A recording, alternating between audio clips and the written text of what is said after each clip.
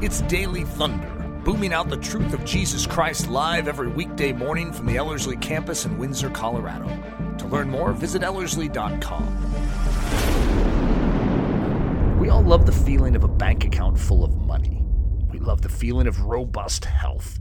And we love it when all the noise, drama, and inconveniences of life are turned off and we can bask in a rare moment of peace. After all, we are human. And as humans, we crave comfort, and we naturally disdain the uncomfortable. Hey, this is Eric, and in this episode, number 52 in my series entitled Spiritual Lessons from World War II, I'm going to address the idea of self-sacrifice and how important it is to victory in this battle that we face as Christians. As you will witness in this message, World War II is crammed full of wonderful spiritual lessons that are very apropos to the Church of Jesus Christ today and in this hour of craziness. If you would like to take a listen to any of the 51 previous episodes in this powerful series, go to Ellerslie.com/daily to learn more. Now let's head off to Washington, D.C. in May of 1943, where Winston Churchill is going to challenge the American mindset of me first and make an appeal to empty the Allied bank accounts, risk all health, accept all necessary dramas, and forsake all comforts to do that which is right. This one's called Million Unused Soldiers. And this is in our continuing saga of spiritual lessons from World War II. I think you're going to enjoy this. We've been dealing with some very unique themes in the body of Christ that all are very apropos today. The last message might have been one of the most unusual, which was called The Old Lion. And just dealing with Winston Churchill's sickness in February of 1943 is an odd thing to focus in on. And yet we sort of have a sickness as a church. And it's very similar to a pneumonia-like sickness, which is fascinating that coronavirus is an issue of the lungs. And so it's just fascinating to just sort of revisit a thought like that, to think, you know what, we have the coronavirus in 2020. Churchill had pneumonia in 1943, and there's a need for that growl of the old lion to rise up and to defy it right now. We must function as the church in this hour. And this one is going to dovetail with that well. We are in the early months of 1943 as this is unfolding. Churchill did recover from his pneumonia. I hate to give away spoilers like that, but he did recover.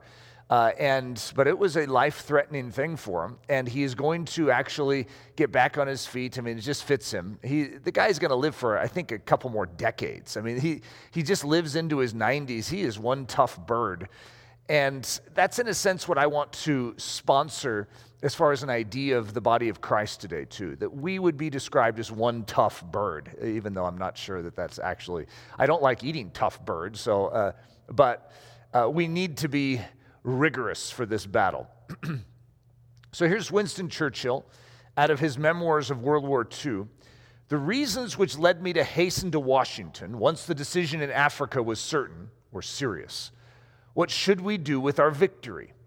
Were its fruits to be gathered only in the Tunisian tip, or should we drive Italy out of the war and bring Turkey in on our side? These were fateful questions which could only be answered by a personal conference with the president. So if you remember that we were exploring the ideas in the message Casablanca of the Church of Jesus Christ being able to work together, because you have these allies which are not like each other, which is very similar to the body of Christ today. You have the Americans, you have the British, you have the French, but then the Free French are going to sort of divide up into two camps too, the Free French and then the real Free French. And they're going to have their little squabbles and differences. And then you have Russia, Soviet Russia to throw in there. I mean, you have this very eclectic mix. And Casablanca is sort of going to represent that challenge of coming together to fight a common foe. And we as the body of Christ specialize in division, but we need to specialize in knowing how to rally around the standard of Jesus Christ, around that cross, and carry this message into this age and generation. And so we have walked through that. The Allies have seen a massive victory in northern Africa. This is huge. This is going to be what Churchill is going to call the hinge point of World War II. And from this point, up to that point, they lost every battle. From this point, from the beginnings of 1943 onward, you're going to see victory, victory, victory, victory from this point. And so now it's like, what do we do with this victory? How are we supposed to do that? Now, here's what's funny, is everyone disagrees again. So they have their opinions of what they should do, and they're all going to land at least on something, but it's a hard landing. And so Churchill believes he needs to go to the United States. Now remember, he hasn't been healthy, so he's one big trip after the next, but he feels he has to meet face-to-face. Churchill is a face-to-face guy. And so over and over again, he's going to go on these grand adventures so he can meet face-to-face. Churchill continues, "At first, the differences seemed insuperable, and it looked like a hopeless breach." Don't you like how I build the drama here? Oh, no. Now we have a hopeless breach again? Oh, I love to focus in on the challenges of World War II. I don't like to focus on just the victories. I want to focus on the challenges that they have. So what's next? Sicily, Sardinia, Italy, the coastlines of France, India, Burma. You have victory. It's the first time you've tasted this. Now, what do you do with this newfound strength? You have North Africa. All the Germans have been removed from North Africa. And so now the debate and the squabbles begin. And all these high generals have their opinion on the matter. This is a hard thing to figure out. And it's actually going to be the relationship between Roosevelt and Churchill that is actually going to bring about the order and the peace and the harmony in this. They are so bonded together that even though the generals are going to disagree, these two are going to basically say, hey, guys, get out of the room. We've heard what you had to say. Now we're going to make the decision together. It's very fascinating. They're able to pull it off. Churchill continues, "Mr. Roosevelt asked me to open the discussion. According to the record, the essence of my thought was as follows." So this is a summary that Churchill gives of his summary statement to the military leaders of the United States of America and Great Britain on what Great Britain is going to propose as the key thoughts for the next step. How to work from victory unto victory. How do we take this triumph of North Africa and leverage it to take out this evil in Europe and in the Pacific? We're, of course, as the church, we don't feel like we have victory. I feel like if we look around and we're like, oh boy, loss. We do have a victory and we need to remember it. It's the cross of Jesus Christ. And so we need to reason from that victory afresh. But we oftentimes squabble about what the best way is to do it. And as a result, the body of Christ is splintered all over the place. Instead of us taking all of the strength and harness it and go, we're going after the toe of Italy. Instead, we're all over the place, and we don't have the same strength that we would have as an allied force. So here's Churchill's summary. We should never forget that there were 185 German divisions on the Russian front.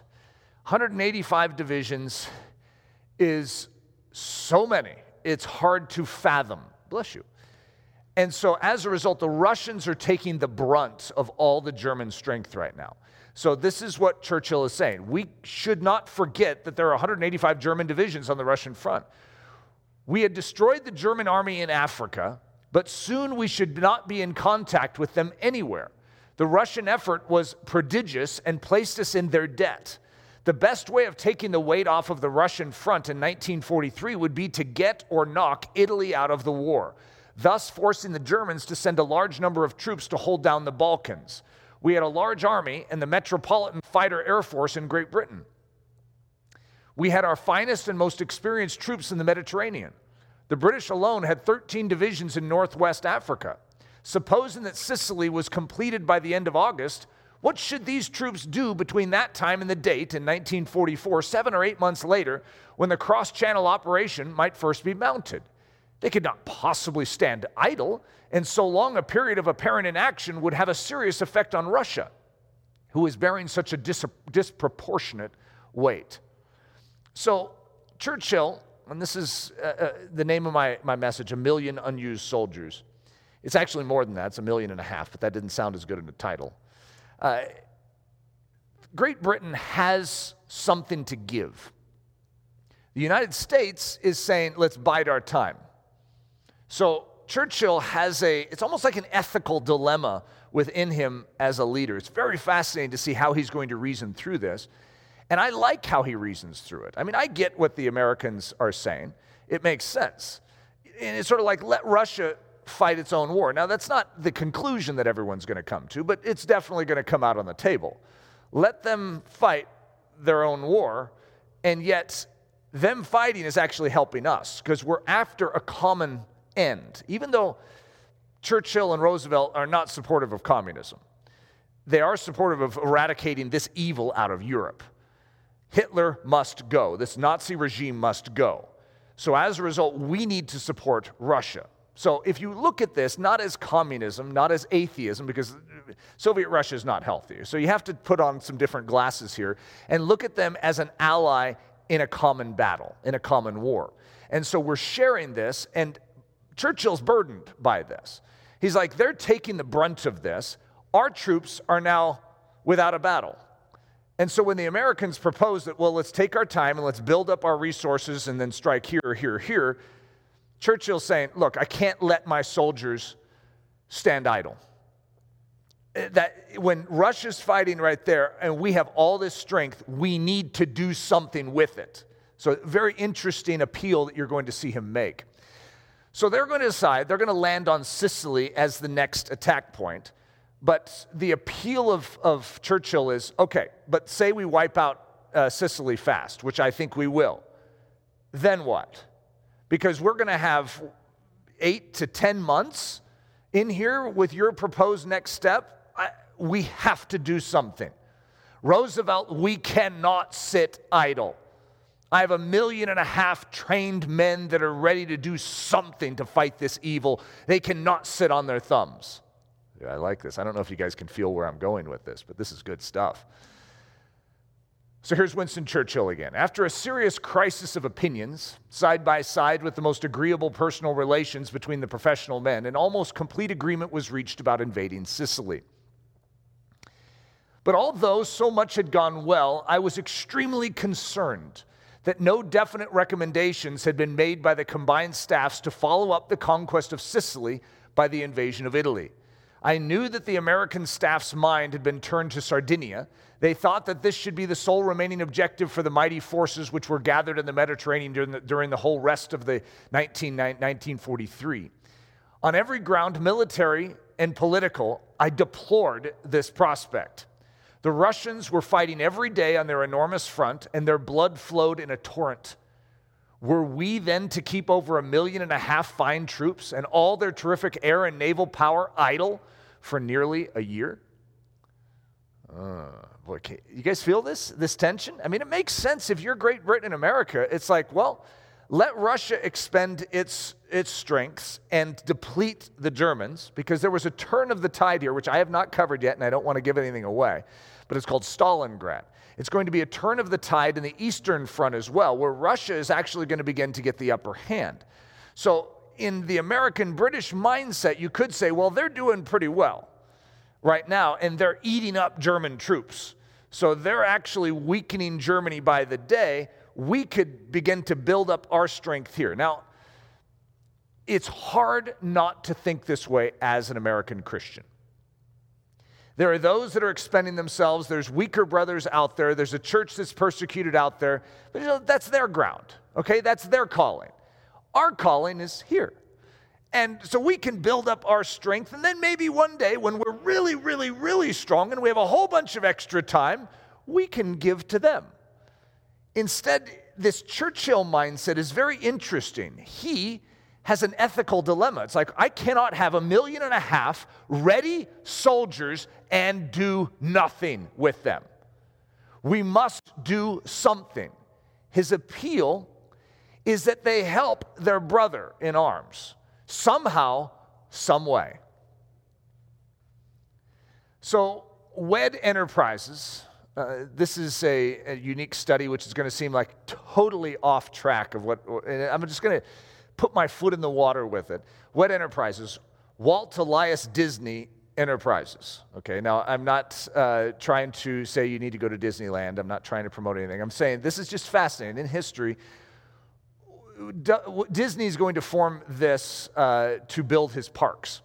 And as a result, in development of parks, he is going to gather this team, this strength of Imagineers is what he called them, to build environments like Disney World and Epcot, just in and of themselves, and then Tokyo Disney are so revolutionary.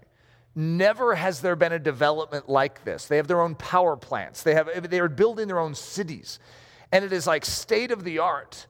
And so when they finish with these projects, there's this sense of burden within this organization, all these different people, to say, why do we have such strength? Because we could just sit on our billions, or we could invest it and begin to help develop things for other countries. We could actually use this to help people around us. It's a fascinating thought, but it's the same mindset that they had to create all of this strength and novel invention to create their parks, because that's what makes a Disney park fun. It's unusual, it's intriguing, it's fascinating, it's revolutionary. And so if it's not revolutionary, it's not Disney. And so that's their mindset. But now they have this whole team, and they have nothing to do. You know that when they finished Epcot, which is a whole story in of itself, they finished Disney World in Orlando, then they finished Epcot. They had no vision. They had nothing to do next, which is the way some of us are too. We make it out of a season of extreme expenditure, where it's just like we're pouring out for Christ, and we get done with that, and we actually don't know what we're doing with all this grooming, all this maturity, all this gray hair we just got out of this whole season. What are we supposed to do with it? And so in our lives, it's very, very important to recognize the enemy wants to bait us towards something called retirement. I'd love everyone to study the Word of God and try and find that idea in it. It's strange, but you're not going to find it. It is a very interesting cultural concept that has crept in, which is you grow mature, you get wise, and then you keep it all to yourself. It's the exact opposite of how the kingdom of heaven works. You are given strength so that you can give it.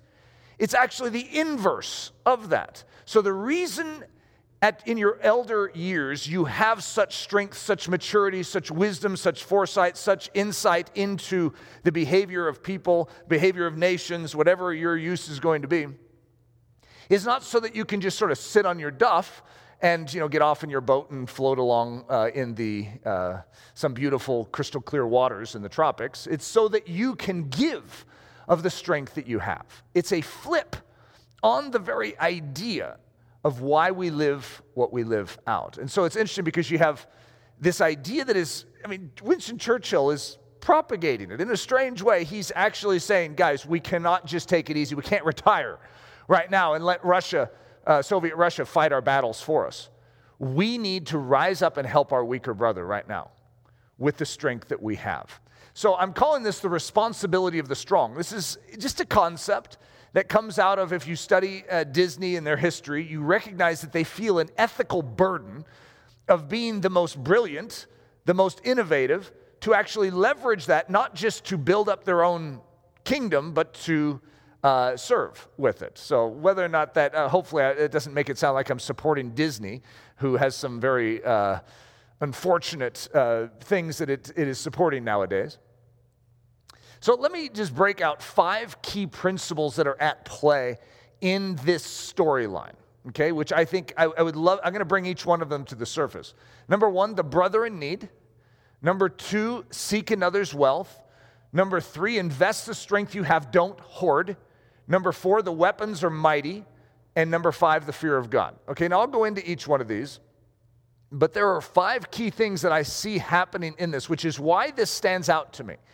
It stands out in the whole flow of World War II, because if you were to sort of get in the mind of Eric Ludy, I'm skipping so many things, even though I'm on episode 52, and I'm only in 1943. You'll notice that I don't go into the battles. I don't go into always the strategy of the battles of how they were fought. I don't go into a lot of weapons. I dabble in it every now and then. There are certain things that stand out to me, and they're the things that I'm always, as I'm studying this, I'm saying, God, train my hands for war. teach me how to utilize the strength I have effectively. Teach me how to exhort the body of Christ so that we are effective right now in this battle that we are in. And so as a result, this strange thing, this appeal of Churchill stands out to me, that he is burdened for his brother in arms. And that's a critical thing for me because I recognize that it's so easy to think about our own issues, our own problems, our own bank account. Our own bank account is oftentimes way lower than we want it. And as a result, we don't really have a lot of time to think about someone else's bank account. And yet, what you're going to see in the kingdom of heaven is God's actually going to tap us on the shoulder and say, I'd like you to think about their bank account. It's like, God, I can't think about their bank account. Look at my bank account. He says, I'll think about your bank account. You think about their bank account.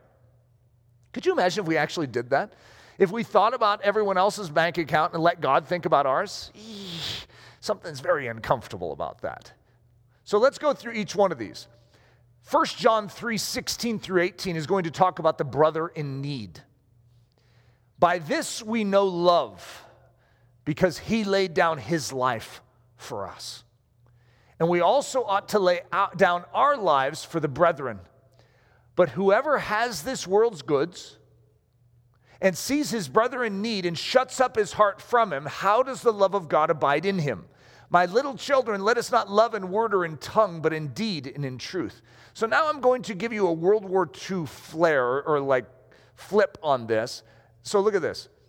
But whoever has 1.5 million soldiers and sees his brother in need and shuts up his heart from him, how does the love of God abide in him? In other words, Great Britain and America actually have, that's just Great Britain. And America has even more. So they have the resource to do something right now. And so in their tactical planning, they need to consider that. The next principle is seek another's wealth. Now, in 1 Corinthians 10:24, that's going to be a King James translation of it. The reason I'm bringing it out is just because it creates great internal turmoil to have that word wealth used there. Typically, it's going to be translated well-being, okay? But let's read it with the King James word in there because I think it has an impact. Let no one seek his own, but each one the other's wealth. Okay, I don't know if you guys recognize that that flies in the face of the way we naturally pop out of our mother's womb. We are bent towards seeking our own toys, our own territory, our own resource. We learn the word without ever being taught it, mine. No one teaches a baby the word mine. Could you imagine a parent's like, I want you to say this back, mine. No, you don't teach a baby the word no or mine, and they gather it in. Strangely, they just like, whatever language they speak, they pop out of the womb and they're like clawing for those two words. And they figure them out somehow, some way. They're hot-wired for it because we have a self-bent. And as a result, we seek our own, and we don't care about another's wealth. It's like, that's their business. Why would I concern myself with them? However, I don't mind if you stick in the word well-being. The same concept is true, that we say, God, could you take care of me so I could turn outward and take care of others? Christianity is an outward turn, which means we have to risk our own resource, which means we have to risk our own health, which means we have to risk our own well-being and trust that God will care for it. So what you see is Churchill bringing this up. This is a principle at play. First of all, the brother in need. And the second one is like, yes, let's help Stalin. You can almost imagine all the things that aren't written in the memoirs. It's like Roosevelt and Churchill looking at each other and smirking and going, can you believe we're helping Stalin? Of all the people, I mean, both of them are adamantly opposed to communism. And yet they know that he is their ally and that he needs them, and they have a common foe in Hitler and the Nazis. Stalin wasn't trying to, invade countries. He was being invaded. Now, I'm not going to defend Stalin at all. Believe me, this would be a really hard one for me. I'm really glad I'm not living in this time, and I'm not Hitler. I'm glad I'm not Hitler. Yes, I'll finish that sentence. I'm glad I'm not Churchill or Roosevelt in this. This would be a very difficult thing. Let no one seek his own, but each one in the other's wealth. So this one is Luke 12:48, and the principle is invest the strength you have, don't hoard. You're going to see at the very beginning of COVID-19, you're going to see a behavior pattern spike. If you were looking at a chart, whenever there seems to be a shortage of something, people hoard. It is a self-bent, it is a self-interest point. And so you'll notice in the church, there was a lot of us that were having a tough time knowing what to do. Do I buy the toilet paper if it's on the shelf? Because then you feel sort of bad. But you do need toilet paper. It used to be totally normal. I mean, aren't you guys glad that we're semi back to normal with what's on the shelves? Because that was like, it was stressful. I remember this one time I was walking through and I needed toilet paper. I mean, I have 8 people in my home. You know, you can only last so long, right? And so the shelves are full of toilet paper. It was probably early in the morning. They just stocked them. And this one guy who was probably like me, we were both like moving towards the same one. And he was like, no, after you. And I'm like, no, after you. It's like both of us are trying to go out of our way to say, look, I'm not trying to hoard. I'm really I need it, but I don't want to hoard it. I'm not trying to just get the extra amount so I stack my entire room full of it just in case we run out in the world. Some people did that. And so as a result, this idea of hoarding is very, very dangerous. There's something that we're supposed to do with the strength we have, and that is we're supposed to invest it. Jesus is basically saying in 2020 language, look, I've given you toilet paper so that you can give it to others. He has given us strength so that we can share it, not so that we can hoard it for ourselves, even at risk of losing what we have. And I know many of us went through the whole gymnastics routine of what happens if we run out of toilet paper. Okay, and some people Googled it. That was a common Google search at the time. Is there like different ways you can create toilet paper? This was like a weird crisis that we had, but it shows something in the soul of men. It demonstrates that there is a vulnerability towards self-bent. So Luke 12:48 says, everyone to whom much is given, from him much will be required. And to whom much has been committed, of him they will ask the more. So if you remember Jesus' parables, he is going to talk about entrusting talents, minas, and then he's going to measure these stewards based on how they handle that which they're entrusted. If they hoard it, if they hold on to it, if they bury it, wrap it in a napkin and bury it in the ground, which is like a weird statement, then it is going to be removed from them. When you hold on to something, you actually lose it. When you give up that something that God gives you, because it's a spiritual something, it's called grace. It's God's gift. And when you give it to others, it's interesting, but it increases. And so you actually, get this, get more by giving than by hoarding. And this is a kingdom principle. What you're going to see is Winston Churchill is actually going to find greater victory in World War II by aggressively giving what he has instead of hoarding it. He is going to risk everything for his brother, and as a result, he is going to become stronger in battle. Fascinating observation, because we have World War II history to prove it. We are at a juncture where he has won one battle now. Out of all of World War II, in other words, there's nothing in his understanding that says, oh, everything has changed, I'll never lose a battle again. Does that make sense? He still has to live it. He still has to walk through all these battles. Now, he won't lose another battle, but he doesn't know that yet. And so he has to make a choice. With one victory, he is going to expend his strength that he just gained in that victory. Now he is going to begin to invest it. I like it. So the weapons are mighty. This is another key principle. In other words, the weaponry that Great Britain and America have are so powerful. And if they were to wield it effectively together, it's unstoppable, which is going to be proven true. So 2 Corinthians 10:4-6, for the weapons of our warfare are not carnal, but mighty in God for pulling down strongholds, casting down arguments and every high thing that exalts itself against the knowledge of God, bringing every thought into captivity to the obedience of Christ, and being ready to punish all disobedience when your obedience is fulfilled. The weapons that we have been given are superpowered. They're nuclear. If we hoard them, if we hold on to these things and we don't swing our sword, we don't allow our 1.5 million soldiers to actually go and do the work, this world will remain as it is. So yes, maybe our bank account will be stable. Yes, maybe we will be healthy and we will grow old and have our grandkids around us the way that we have always envisioned that it should be for us with a white picket fence. And yet, our great enemy, our great foe, will not have been dealt with. This is a tension that we all face, and that is we either consider our own livelihood, our own comforts, our own future, or we give that up and we think about God. And we say, God, I have one life, it's yours. These are tensions that we face. All of us face it. When you're in the American culture, it's all the more difficult because all the Christians around you are thinking about their own estate and their own future. And I'm not saying that there isn't an eye for both, where you care for your own and you deal with first things first. You make sure that your kids are fed and dressed. I'm not saying that you ignore those things. But there is an emphasis in life of being outward as opposed to being inward. And the devil is always trying to get us to go in the wrong direction and put more emphasis on the inward than on the outward.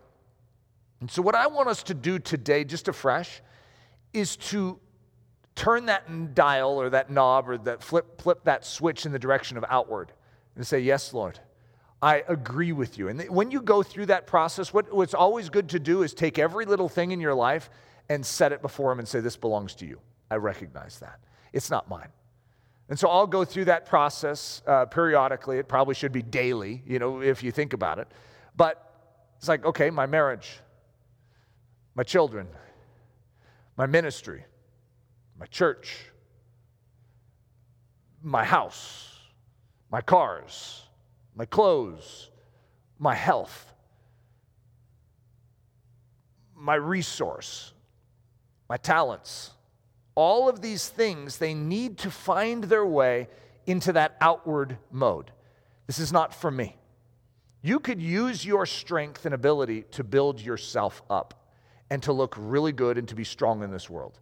And the world may applaud, and yet to give up your life and to give it to Jesus and to let it be spent for him is the highest form of living.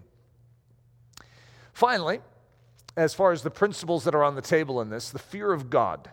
Now, I'm just going to give you a quick overview of what it says in Proverbs when it says the fear of the Lord does this or is this, okay? The fear of the Lord is to hate evil. That's Proverbs 8:13. It's the beginning of wisdom, 9:10. It prolongs life, that's 10:27. And there is a strong confidence in it, 14:26. And then the fear of the Lord is a fountain of life. And I capitalized life there. I figured that would only be appropriate. And that's Proverbs 14:27. It's the instruction of wisdom, that's 15:33. And by it one departs from evil, 16:6. So what you're going to see here, if I could describe this. Now, I can't speak for Winston Churchill's soul to tell you the measure of heat that he had in his devotion to God. I know that he believed in God. I know he believed the Word of God was, in fact, the Word of God. But, beyond that, I can only hazard guesses. I really can't speak to that. He doesn't talk a lot about that sort of thing. That was a very private matter to a Brit in those days. And so I don't know where he stands. And he had some behaviors that I wouldn't want to encourage. Usually it had to do with consumption of things and what he stuck in his mouth, big, huge cigars and puffed around. And then, he didn't live the life I would encourage you to live. But at the same time, there are attributes to him that are highly irregular in the world. And they were attributes that showed this ethic of heaven. They showed a mindset of what I would call the fear of God. In other words, he recognized that he was highly responsible before God for how he stewarded what he was entrusted. If he was given this position, he needs to handle it well, which is what the Proverbs are about. It's a king talking to another king of how to rule a nation. So he is over nations in this situation because he's the prime minister of Great Britain in this situation. There are so many that are dependent upon him. There's so many weakened countries, so many countries that have been invaded, and he feels obligated to go in and not take over those countries, but to kick out the evil and let them have their country back. Very interesting, because he could have leveraged his position to take these countries. Like if he's going to invade France, France gave France up. So if he's going to kick the Germans out, hey, why doesn't Great Britain take over France? Why doesn't Great Britain take over Italy? But that's not the way he's thinking. He wants to give Italy back to the Italians. He wants to give France back to the French. He wants to give the Balkans back. He wants to give Czechoslovakia back. He wants to give Poland back to those that live there that were running it before this evil came in. Very fascinating. His ethics are very different than what most strong men would ever think. He's not thinking about his own gain. He wants to purge evil out of this society. So, a question. I remember this one teacher got up in front of, I was in a class in a missionary school, 29 years ago. It was a long time ago. And she said, the fear of the Lord is to hate what God hates and to love what God loves. And then she paused, and then she asked a question. I want to ask each one of you, do you hate that which God hates? Then she said, I want you to think of that one sin that you have the highest propensity to go towards in your point of weakness. And I want to ask, do you hate that sin? It was interesting because I was caught red-handed in that situation.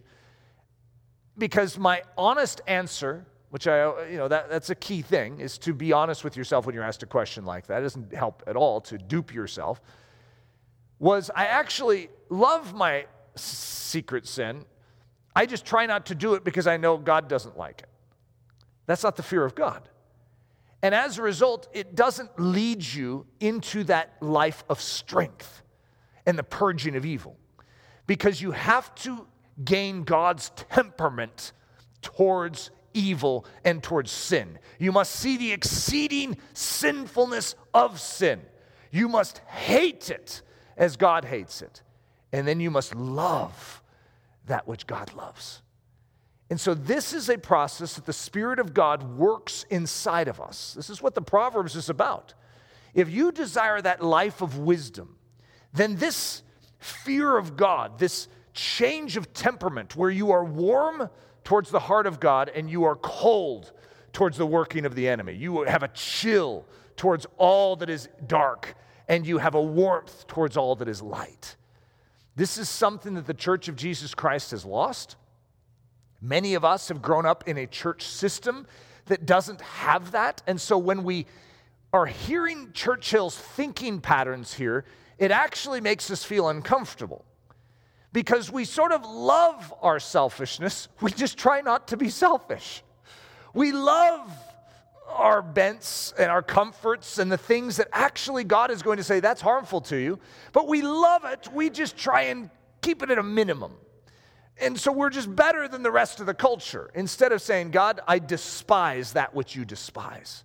I want that eradicated from my life. I want it removed from the Church of Jesus Christ. We must be strong for such a time as this. So, Eric, do you hate what God hates? It could also say, Eric, do you love what God loves?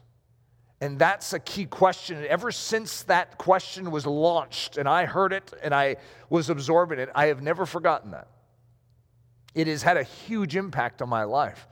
God, I desire to love what you love. And I want to hate what you hate. This is a spiritual work, though. It is something that the Spirit of God has to move in and begin to change our thinking. It's called the renewal of the mind, where we have a reset button that is pushed. And now I am going to appraise this based on God's word instead of on my thoughts or my feelings. When you look at things through your feelings, well, I could ask all sorts of questions. Would you rather live in a ditch or in a nice house? Of course, you're going to a nice house. Would you rather drive a car that falls to pieces, every few days and needs to be repaired, or would you rather have a really nice car? In other words, I know how we're all bent. We're all bent towards ease, towards comfort. The kingdom of heaven isn't bent towards misery. That's not the point. The kingdom of heaven is bent towards outward, towards sacrifice, towards humility. And as a result, it is going to incur more inconvenience. That's what we're afraid of. We're afraid of giving up our convenient to adopt inconvenience. And that's where the rubber meets the road for all of us. We have a victory And we need to reason out of that victory of what happens next. God says, all right, we won in North Africa, technically the way it says. We won at the cross, all right? Death is defeated. Sin has no more power. What are you going to do with it? What's next? Are you going to take that and sit on it and go idle with your 1.5 million soldiers? You have weapons of warfare that are not of this world. They're mighty to the pulling down of strongholds. So you can mumble and groan when you watch Fox News about all the strongholds out there, or you could start wielding your weaponry and tear them down. We are the instrument that God has chosen, not the government. The church is the instrument that God has chosen to destroy and to demolish the enemy's workings in this world. And when the church rises up and begins to do what it is commissioned to do, the world will be changed. A plea for justice, Psalm 82, 3-4. Defend the poor and fatherless, do justice to the afflicted and needy, deliver the poor and needy, free them from the hand of the wicked. All of Europe at this time, in 1943, at this exact moment, North Africa is now freed of German occupation. But did you know that if we stopped right there and said, pause, and I put a map up, I should have had it here, put a map up of Europe, the whole thing would be German occupied, except for Switzerland and Sweden. That's it, and Spain. The whole thing is occupied by Hitler, all the way into Russia a great deal. So it's just like this massive glob of evil that has taken over Europe. Free them from the hand of the wicked. This is Churchill's mindset, which is why you see me fascinated by him. I'm watching him function not necessarily as a spiritual man, but as a practical military man, the way we as the church are supposed to function in the spiritual side. And I'm watching his doggedness. I'm watching his reasoning. He's like, we cannot allow that to stand there and boast. Look at all these countries that are being, look, he's killing all the Jews in all these countries. You know that Churchill, if I could do a study on it, and I've been trying to compile it over the past, I don't know how long it's been, a year, of the Churchill response to the Jews is so intriguing to me. The Jews still to this day are going to consider Churchill one of their greatest advocates in history. Like he was an Esther for them. And that's just fascinating because most of us don't know that. We don't think that. But somehow, Churchill, almost like different political leaders we know today, that we don't even know if they're Christian, have this strange bent of care for the Christian community. Strange. Just like Churchill had for the Jews. The God of justice, Psalm 72:4. He will bring justice to the people. He will save the children of the needy and will break in pieces the oppressor. What is his chosen instrument? The church. This is the one. Now, our battle isn't against flesh and blood. Our battle isn't Winston Churchill's battle. Our battle is the spiritual powers behind all of this. King Solomon says in Proverbs 3:27-28, do not withhold good from those to whom it is due when it is in your power to act. Do not say to your neighbor, come back tomorrow and I'll give it to you when you have it, when you already have it with you.